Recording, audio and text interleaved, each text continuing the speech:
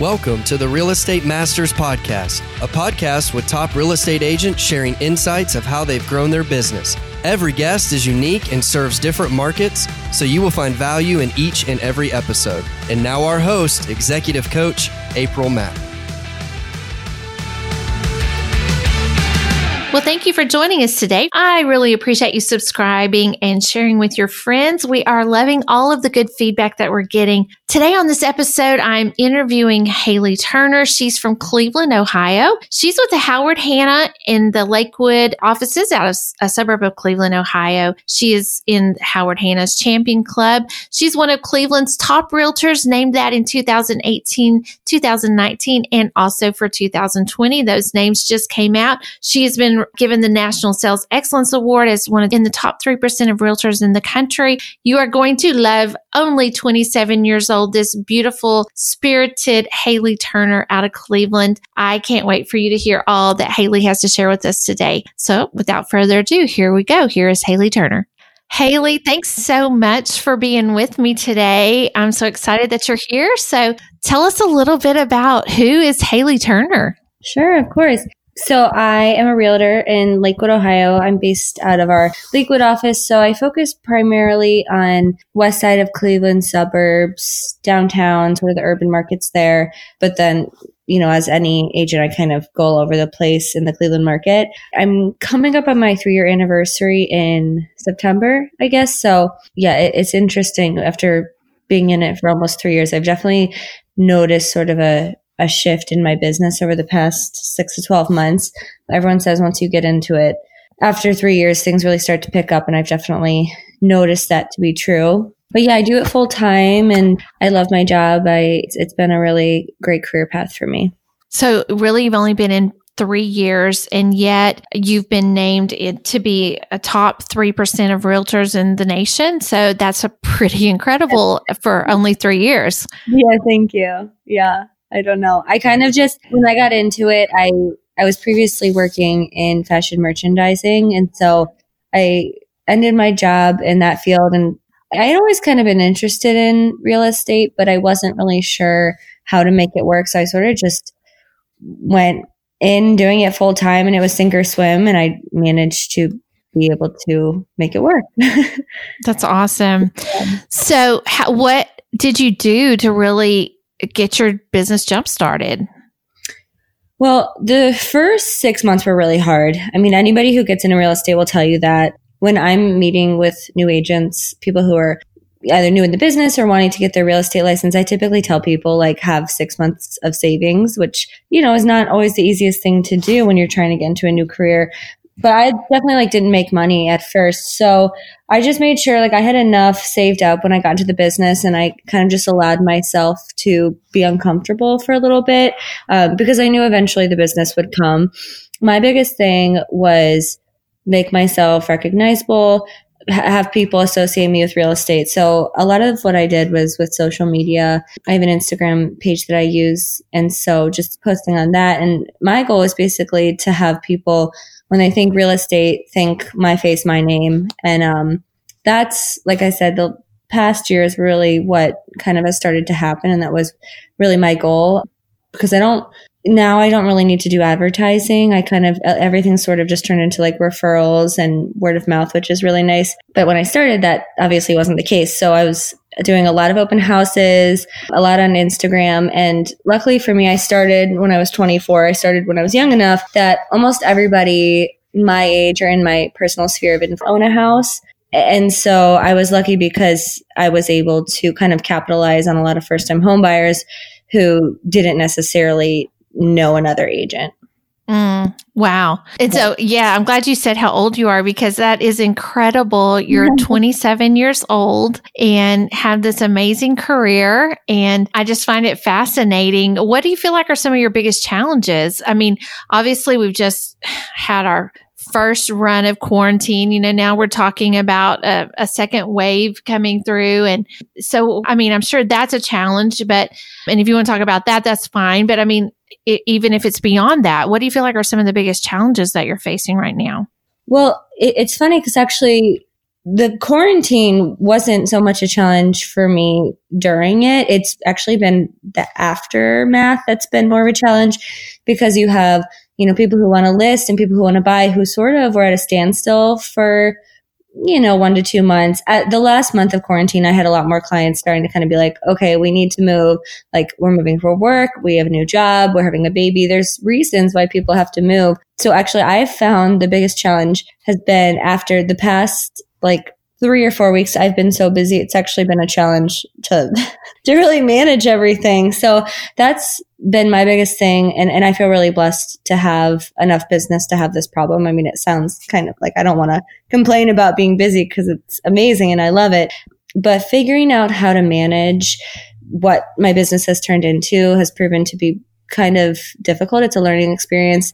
I'm the type of person who I tend to take on more than I can handle. I never say no.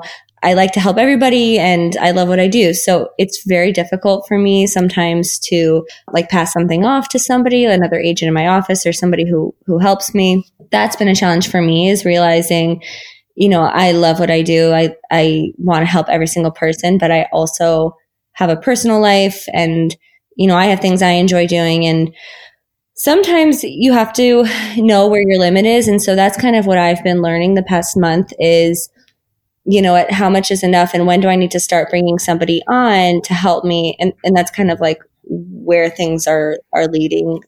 Teams are a really big thing in real estate. That's kind of something I have my eye on right now. But learning okay, where is my limit? When am I at capacity with the amount of clients I can take on? And how can I help somebody else develop as an agent by passing on work, but also continuing to grow my business and not necessarily losing out on the benefits of having additional clients.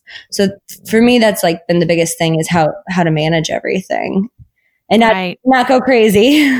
Absolutely. And, the interesting concept in real estate is, do you work solo? Do you work as a team? Yeah. And which, it's interesting and fascinating. And so you'll have to listen to some of the other podcast episodes that I have, because as I interview some teams and hear how some of them function, it's always interesting. And of course, each, everything has its own set of problems and its own assets and liabilities. So, it's fascinating, and it'll be interesting for us to follow your career and see, how it grows and morphs and, and what you find works best for you, and everything's not the same. And that's why I love doing the podcast and interviewing different people, because everybody comes to the table with something different. Yeah. And, we learn from each other, and you hear different personalities and what works for someone. And so I love that and appreciate you sharing. And like I said, it'll be interesting to see, how that grows. But do you prefer working with buyers or sellers? That's a good question. I like both for different reasons. My business is kind of funny. I'm still at about, honestly, probably 75% buyers. So that's one thing that I don't feel like I've yet transitioned to being a listing agent. I'm good. Every listing I get, I feel like I service my clients well, but most of my clients, I'd say about 80% of them are first time home buyers. So they're not selling. They don't have anything to list. So right. I'm very buyer focused. However, that is something that I'm looking to kind of shift into more of a 50-50 balance, because I've found that that's what's kind of exhausting me. I love buyers. I really do. There's nothing better than helping somebody buy their first home, or, it's so much fun. And in my mind, it's actually a little bit less stressful than when you have a house that won't sell and your sellers are getting upset, and that sellers are a lot more stressful. However, buyers take a lot more time. And so I've found, in order to grow my business to where I want it to be, I have to be able to shift to more sellers, because the buyers, I haven't actually sat down and calculated out my average hours spent, but the dollar return is a lot more on a seller, if that makes sense. Sure. Oh, sure. Yeah. You just can't, sometimes you'll have a buyer and it's awesome and you show them 7 houses and they pick one and it's good to go. Everything goes smoothly. But I've also had the, people who want to see 50 or 60 homes all over Ohio. And it's all of a sudden I'm making $5 an hour. It's it's just not worth it. So yes. Yeah, definitely. That's been something I have been trying to focus on, getting more listings. But I'm always so impressed and amazed by people who are big time listing agents, because I'm man, I can't wait until that's me someday. And I can, obviously listings are a lot of work, the prep work that goes into it, but it's, a little bit less time consuming when you're not running around with buyers all the time. Absolutely. Is that a goal that you have, really, is to kind of to shift a little more to that? For sure. Yeah. My goal this year was to be more 50-50. I'm not quite there just because, like I said, I have a ton of, it's like all first time home buyers is my market basically. And I love that. And like, I don't want to lose that, because the first time home buyer market is like so key, because, being my age, and I can get in with a couple when they are 28 and they're buying their first house and they're getting married and we have a good experience. Well, all of a sudden then in 5 years when they're starting a family, you sell their house, they buy a new one. And then it's like, okay, all of a sudden you have more sales. So it's like more of like a long-term business plan. So I don't want to work that first time home buyer market, because that's what in my mind is going to set me up for success like 5 to 10 years from now. Absolutely. You're investing in your future by working with these first time home buyers. How are you staying connected to them, and so that they're going to remember you 5 years from now when they're ready to upgrade? So I do a lot, like I said, I do a lot on social media. Most of my clients follow me and I'm pretty active on that. Like I post a lot about my business, but then I also like to see what my clients are up to. Like, I mean, I can't tell you how happy it makes me when I see people like posting about how much they love their house, or I see their kids running around their backyard. And I'm like, I don't know. It just feels so good to know that you helped them find the place that they call home. And like, I have people text me all the time. Thank you so much. Like, we love our house. Like, this means so much to our family. And like, that's why I do what I do, because it just is the coolest feeling in the world to give somebody a home. So I do try to like stay really active on social media, just like keeping up with people's lives. I like to know what people are doing and commenting and messaging people. I'm very into like, I just will, randomly text people if I'm thinking about them. A lot of agents I know are really into like the calling, I feel like that's kind of like an old school real estate tactic to just like, the people say you're supposed to do like 10 daily calls a day. I don't really do that, but I do a lot of just keeping in touch with people through texting, social media. And then I do a lot of just like random pop-bys with gifts, or like during quarantine, I had this girl, she was just like a local baker. She baked a bunch of cookies and just like delivered them to people's houses for me. Just people who are stuck at home with their kids. Or like every year I do pumpkin pies for Thanksgiving for all my people who bought within the last year. Yeah, I do try to do like little gifts here and there and just try to stay in touch with people that way. That's really neat. I love that. Yeah, it's so funny to think about picking up the phone and calling people. I mean, it's like years from now, we'll be telling our kids, we actually used to pick up a phone and call people and have a conversation. It seems so antiquated, but not to say I don't do it. I really do, but it's just like on a day-to-day basis to be able to like keep face with people. It's so much easier for me to just shoot a text and be like, saw that picture of you guys on vacation. Like, hope you had a great time. It's just, you know what I mean? You're communicating, and in truth, your market, they prefer to communicate that way. So that totally makes sense to me. Yeah. I love that. How do you educate those first-time home buyers? Or do you feel like there's anything that you're doing different with a first-time home buyer than you would do with, a middle-aged family that this is the third or fourth home that they've bought? Well, the one thing I try to always do, and I haven't been able to do as much with COVID, is like a buyer consultation.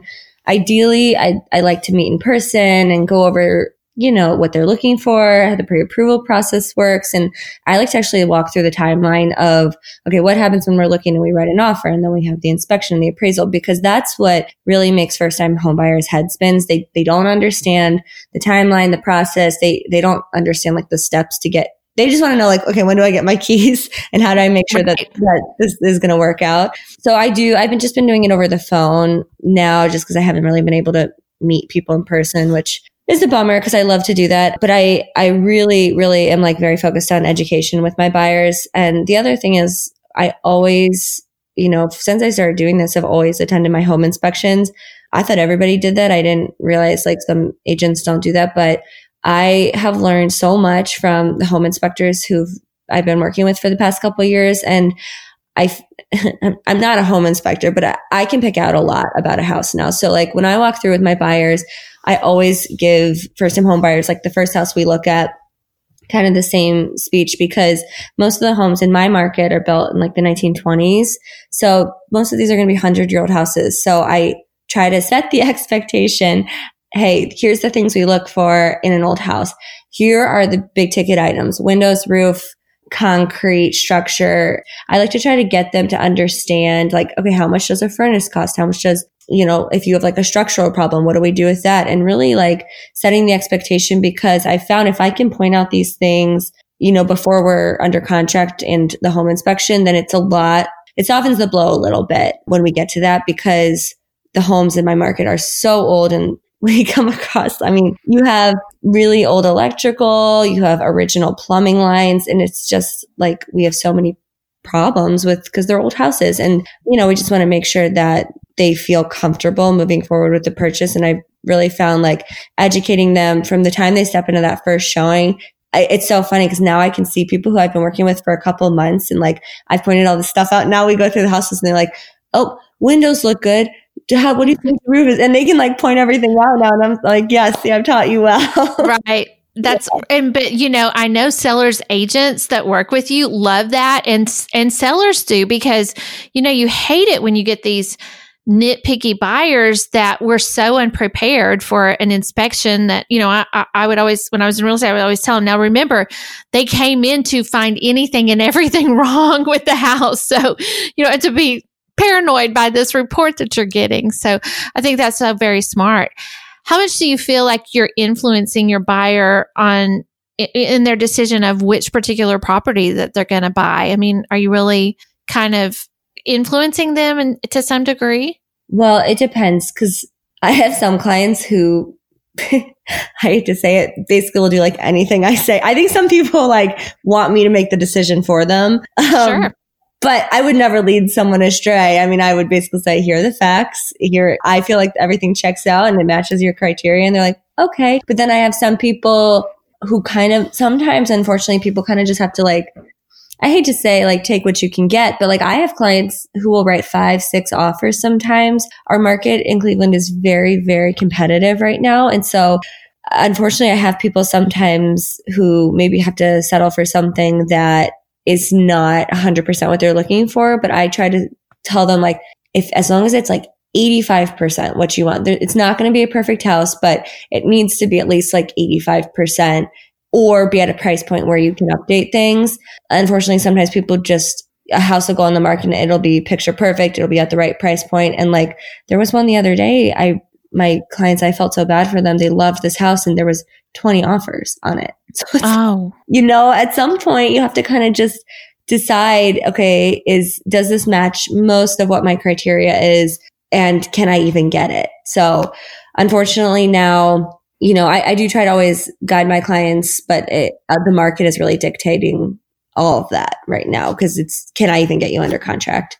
Yeah, that's tough. It's crazy. So, how are you dealing with these buyers, and how are you advising them in this crazy market where there may be 20 offers on a property? So you kind of just do everything you can do so let's say, a situation like that, the house is perfect. They love it. It's priced right. But all of a sudden you're looking at something that is priced right, but now it might go $15,000, $20,000 over. And then the appraisal might not come up, right? And then you have to bring extra cash to close the appraisal bridge. And all of a sudden you're paying all this money more than what the house is worth. So, again, it's setting the expectation, like, how much do you love this house? If I have somebody who is so in love with the house, they'll be like, I'll pay whatever it is. I'll bridge the appraisal. Great. Let's do it. We'll do everything we can. But my experience has been, it's all about the terms and the offer. It's obviously price is the biggest one, but I don't really encourage people to waive inspections. I don't think that's a good tactic, unless, of course, maybe they're a seasoned investor and they're going to do it, flip everything anyways. But like a first-time home buyer, I would always caution against that. So unfortunately, that is a tactic a lot of people are using right now. And it's very difficult to compete with that, because how can you compare an offer? They're both $15,000 over, but one person's waiving the inspection and one person's not. It's like, well, maybe that wasn't the right fit. But yeah, definitely always accommodating what the seller's closing timeline is, if we can help that. I've had a lot of success in competitive situations with buyer letters, having people, just tell a little bit about their story and what the house means to them and kind of what they've been looking for. And I always try to like personalize it. And then another thing I always do is, like, if I have a showing and my buyers are beaming and I can see that they're going to want to write an offer, I immediately in the car ride home call the listing agent, because like I know for me, when I have a listing and I have 2 offers that are similar and one agent has called me and introduced themselves and told me about their clients and the other agent just shot it into my inbox, like I know who I'm going to push my buyer or my sellers to accept the offer from. Like, so I've found a lot of success by being just personable with the other agents and kind of just knowing, hey, I'm a good, strong partner to work with, and I will do everything I can to make this a smooth transaction, because I mean, you know as well as I do, it's really tough when you have a bad agent on the other side. So I just try to show, you know, I answer my phone and I am able to be reached, and I will communicate with you throughout the transaction and at least make your life a little bit easier, so that maybe if it does come down to the terms are all the same, sometimes like if you get a better vibe from somebody when you're a listing agent, you will obviously push your clients to accept that one. Absolutely. It's really interesting because I have an interview on another podcast, and we were talking that one of the other episodes on this podcast, but I was talking with an agent about the fact of just how do you deal with these nasty agents? And, you know, it's so unbelievable that some agents are just so difficult to work with. And you kind of want to educate buyers and sellers, like, do you realize how much better it will be to work with me as a good agent, because your other agents are more prone to work with me? And yeah, I was saying on one of the other episodes that, you know, I remember back forever ago when I was in real estate and there was an agent, I would never show her listings because I just knew she was the hardest person to work with. But do you have any, you know, things that you do particularly when you do have to work with that very unpleasant agent? Well, number one, I've definitely experienced being like a young female in the industry, and I'm sure you experienced this as well when you were in it. It doesn't happen often, but I've definitely like been talked down to before. And now I'm at the point, like actually next week, I'm about to close my 100th sale. So I'm like, you know what? I know what I'm doing. I'm not going to have somebody tell me something differently. And so I've really learned to like stick up for myself. That used to be really hard for me because, you know, when you're newer, you're still learning and you're just not sure. So I've found with these agents, sometimes they'll fight me on things, and you know what? Like, that's why you have a contract, because a contract doesn't lie, and it completely lays out exactly like what our guidelines for the transaction are. And yeah, I've kind of learned to just, if I can just stick to the contract and use that as like my protection, basically, then it's definitely a good tool to do that. And, you know, I just try to be as pleasant as possible. I mean, if somebody's going to be rude about things, it's black and white scenarios. That's kind of the way I look at it. I've kind of become numb to, you know, I used to get really upset when like a deal would fall through or another agent like was mean to me.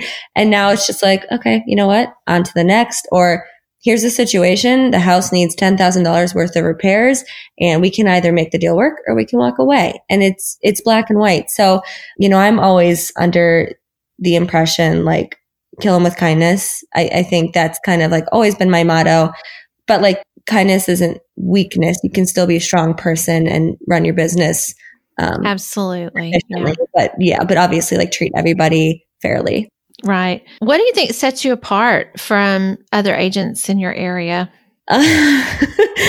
Good question. I would say I have a really good like network of people. So I live in Cleveland. I grew up kind of closer to Akron in the Hudson area, but I went to school on the east side of Cleveland at John Carroll. So I have a very large network of people I went to college with, I went to high school with, and people that I know just within the Lakewood community. So I think, you know, real estate is a lot about your personality, and I'm very social. Like I've always been that way. I know a lot of people and I connect with people, pretty easily. And so I think that's kind of been like a lot of my success is just, you know, having my sphere of influence be in so many different areas because of just where my life has led me. And, just honestly, sometimes it's all about numbers. Just like the more people you know, the more business you have, you know, the more people who are going to refer you. So I think that's been a lot of my success. But the other thing is like, I know for a fact that I really take care of my clients. I always, if there is something that they're unhappy about, like post close or at, you know, right before closing or with the inspection, if we can't make things work, I very often like come to the table at like with my own money, cut my commission. I mean, not always. I don't like to get into the habit of doing that. But if there's something and it's like, if we're fighting over $300, like, okay, this is stupid. Let me just take care of this and let's move on. Like, I will always take care of my clients to make sure that they don't have a bad taste in their mouth and that we can move forward and that they are excited about the house and not stressed out. So, because in the scheme of things, like if you're covering somebody's, like their furnace being serviced, I've had that happen before. Like, okay, I'll just pay for it and we can all move on and be happy and we can close the transaction. Like, it's drops in the bucket at the end of the day. Mm-hmm. Yeah. When you're negotiating a contract, do you very often take part of your commission out to make a deal work? No, that I don't do because I've had to do that like maybe twice on the listing side. If I have a seller who like has owned the house for like a year and you know what I mean? When you see net proceeds sheets and it's like they have no equity in the house, I will absolutely do that to help somebody out of a bad situation, but not very often. Typically, like when that happens is like with the inspection or we get to close and all of a sudden there's an issue. And so, but honestly, from the get-go, no, I don't cut my commission from the start. Yeah. I had an experience when I was first in real estate, many, many years ago, but I did. I cut my commission one time and I literally had a seller laugh at me right after I agreed to it. So have you ever, an offer and acceptance comes in, have you ever had to often cut your commission to just make a deal work?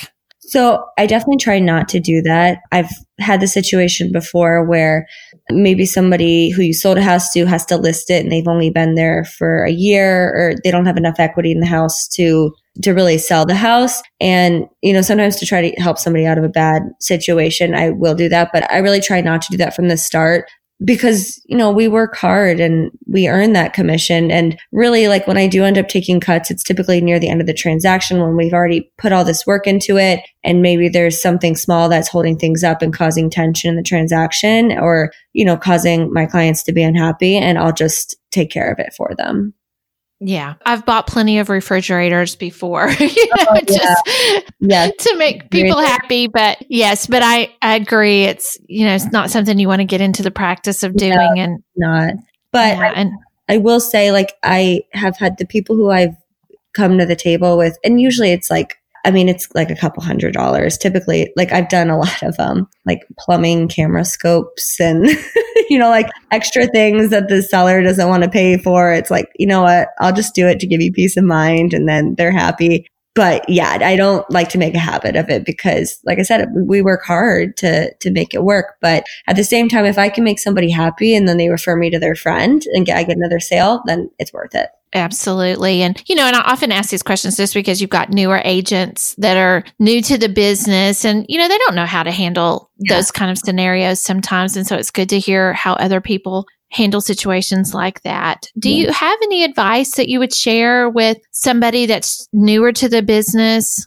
Yeah, definitely. Like I said, when I started off, I didn't really make money for like 6 months and that was my sole source of income. So it was hard. I think the biggest thing somebody told me when I started is outlast the curve. And so you kind of just, you see all these people, and I hate to say it, like I remember when I took my real estate classes and I'm like, man, are all these people really going to be agents? And like, it was just, that's one class. So you have, hundreds and hundreds of people every month taking this test, and, not everybody finds success and not everybody even sells a house who gets their real estate license or takes the class. So I think the biggest thing is outlast the curve, because all of a sudden you've had your license for 5 years and you've been actively selling houses. Even if it's 3 to 5 houses a year, you still have experience. So I think, if you can just outlast the curve and get the experience, then that will ultimately lead to people recognizing you as being in the business. And I really think that's how you grow your business. But it's really tough. I don't envy that at all. Starting off is so hard, especially when it's, your main source of income and it's unpredictable. And then you have to figure out how to pay taxes. It's just like, it's so hard. Yes. And you're not just selling real estate. You've become an entrepreneur that has to know a lot about a lot of different things. So, well, exactly. I think a lot of people don't realize that when they get into real estate, like all of a sudden you are an independent contractor and you have to, I'm not married. So I had to like get my own health insurance because I all of a sudden don't have an employer. I had to switch over my 401k to an IRA. It's like all these things that you don't know how to do. You have to just kind of figure it out on the fly because you completely changed your career path. Yeah, that's so true. And you're a marketing expert and, yes, there's so many things and learning to manage your time. How did you learn? I mean, we all know that have taken a real estate test. You did not get educated about selling real estate, taking a real estate test for a license. So, I mean, how did you really learn the business?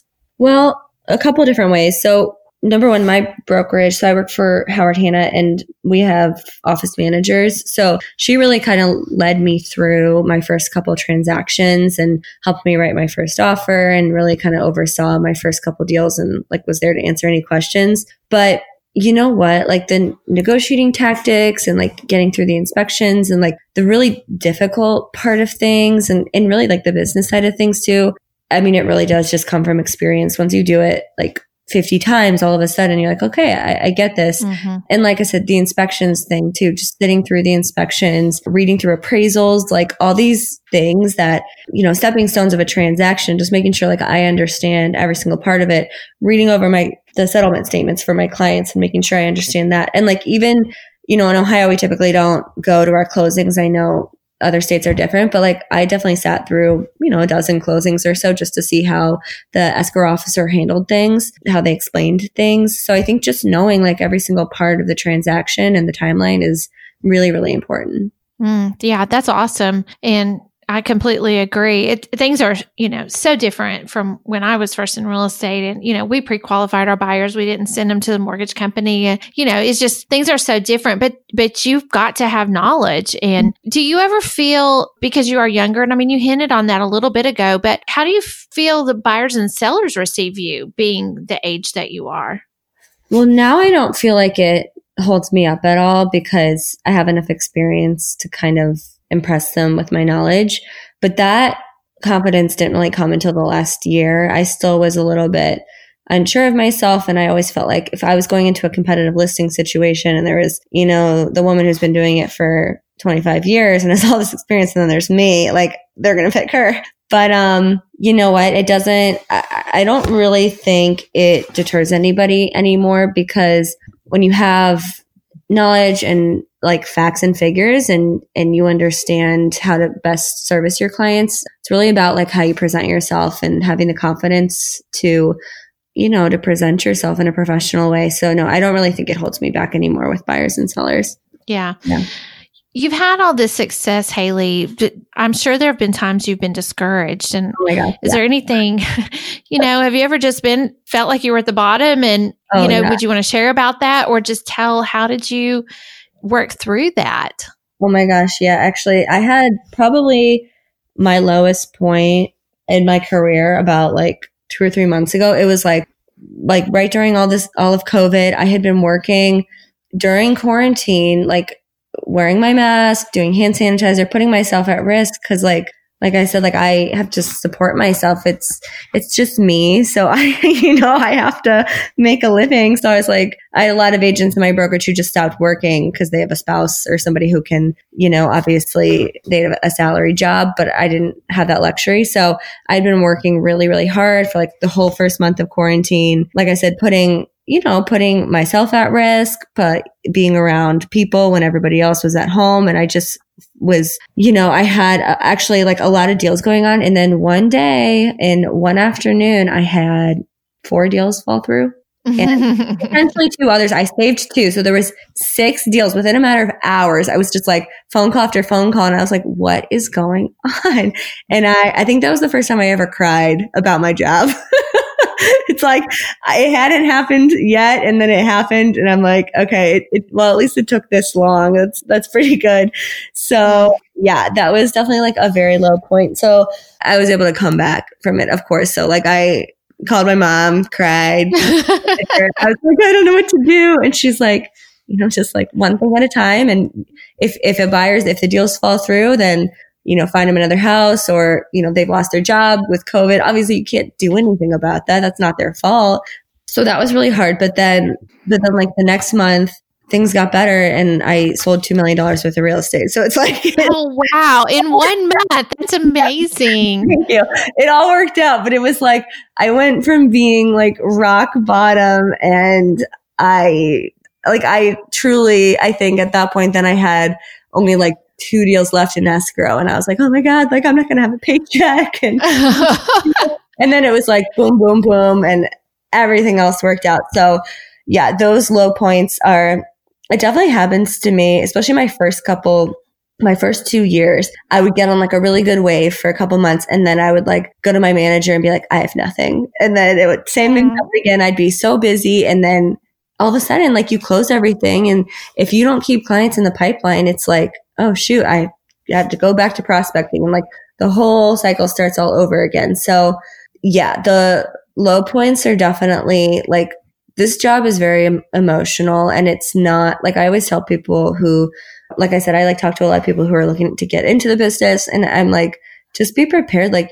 you don't necessarily like ever feel, I guess now I feel like more financially secure because I have more savings, but like it's all over the place. I think there's times when I'll get 10 paychecks in a month and times when I won't get one for 3 months. So it's just like, depending on where your business is or the seasonality of it, you just have to be really good at saving money. So yeah, definitely some low points for sure. Having that discipline and not going and spending all of a paycheck. So, and I have to say, I mean, in our market, you said you had a $2 million month.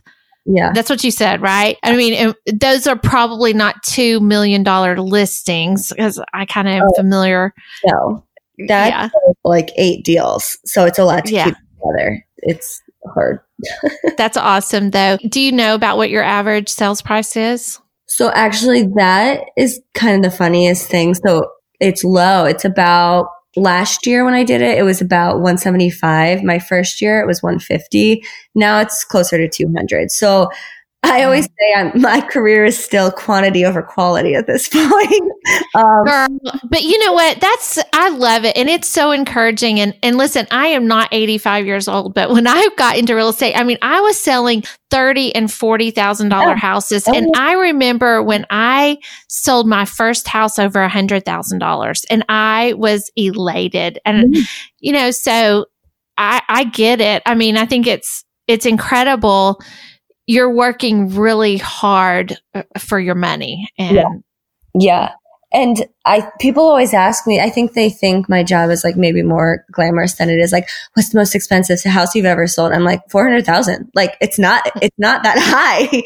I mean, a $400,000 house it's expensive. It's beautiful. But like most of the houses I sell are $200,000 starter homes. And it's, you know, that's where my business is at. And I don't need to be like a luxury agent right now. I mean, I'm sure that would be really nice, but like someday I'm sure maybe I'll be closer to that. But right now it's, you know, it's a hustle. It definitely is a hustle.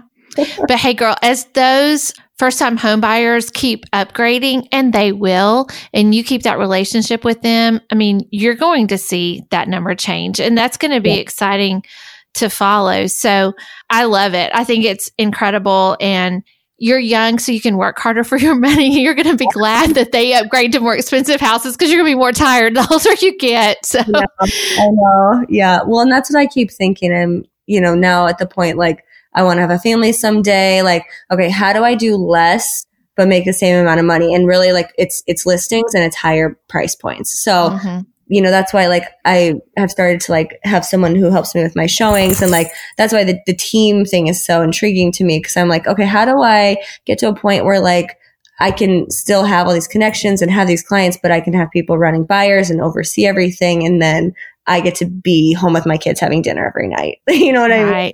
That's the goal. Yes. Yeah. And that was kind of my next question. I mean, what are your goals and what do you want things to look like down the road?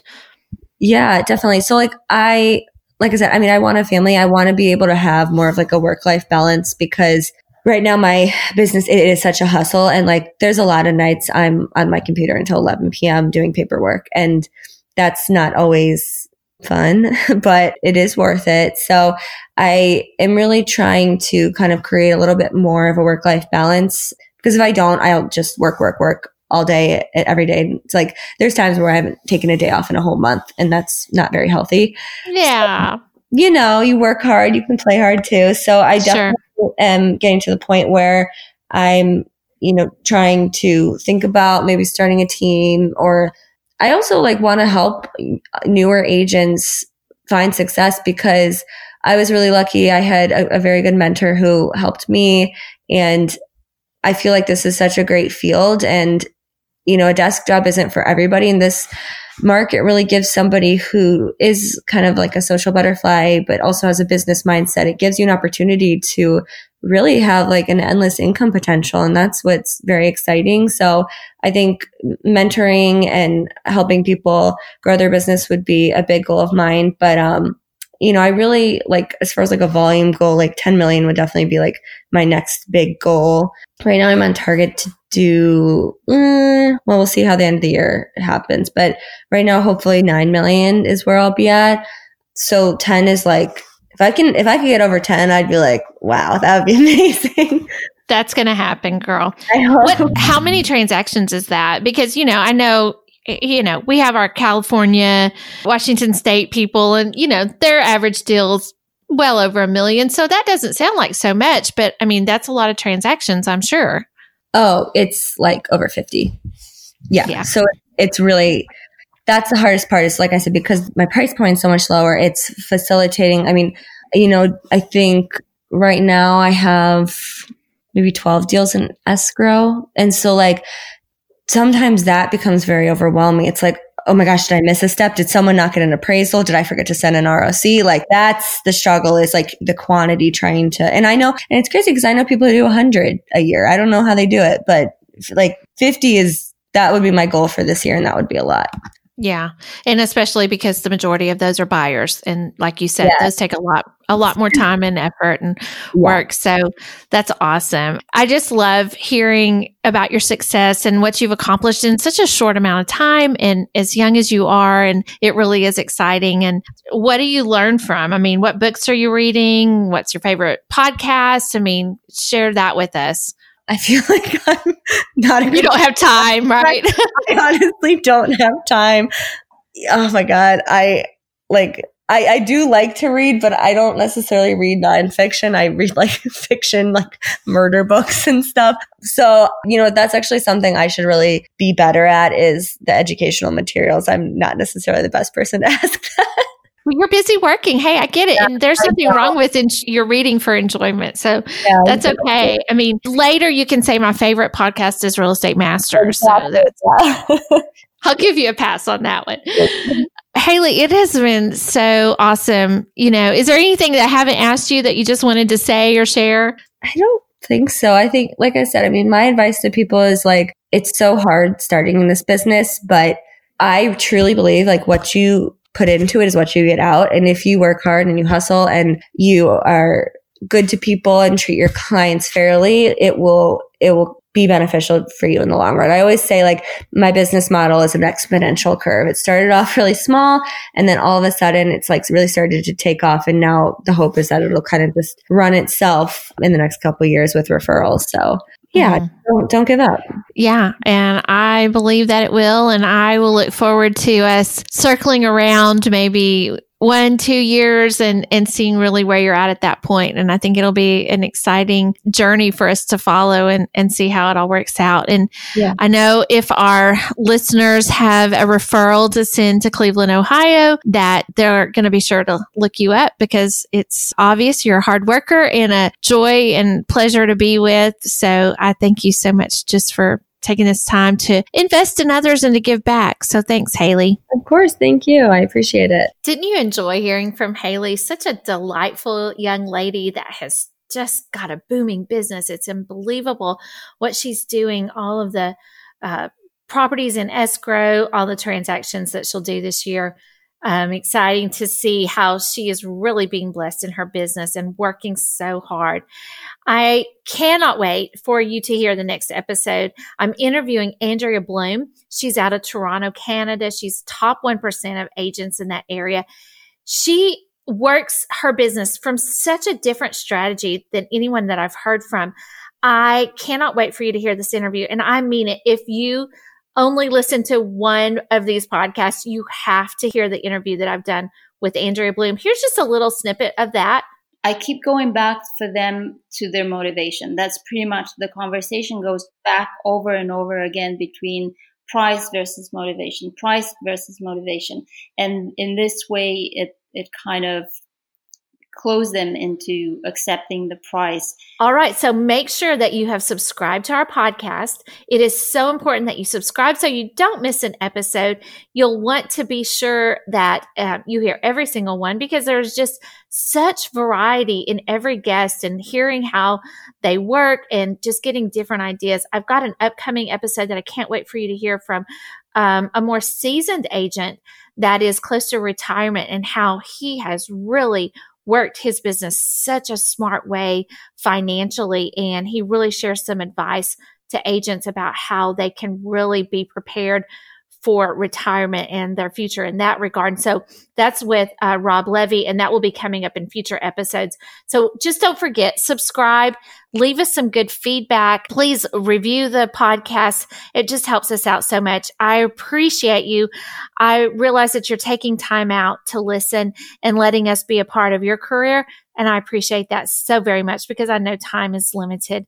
Also, let me just encourage you, if you work as a team, you know I'm an executive coach. I work with teams. I work with individuals. I do team imprint workshops, helping your team work well together and function well in a very healthy way, and understanding how the people on the other side of the team work and how they think. So it's just a great workshop. I would love to talk with you further. If you'd have some interest in that, I can share more information with you. And also, I as well do one-on-one coaching. I host mastermind groups, which is one of my favorite things to do, putting 12 people on a Zoom call that are all in real estate and letting them share their challenges, their ideas, encourage one another. So if that's something that you'd be interested in, please get in contact with me. My website is CoachAprilMack.com. That's Mac with a K on the end, CoachAprilMack, MACK.com. I look forward to hearing from you. Be sure that you catch our next episode. Stay encouraged. I know these are some booming times for most of the real estate markets around the country. So just work hard, work smart, but make sure you take time for yourself. Enjoy your family, your friends, the people that you love, and be blessed, my friends. Stay encouraged. See you on the next episode.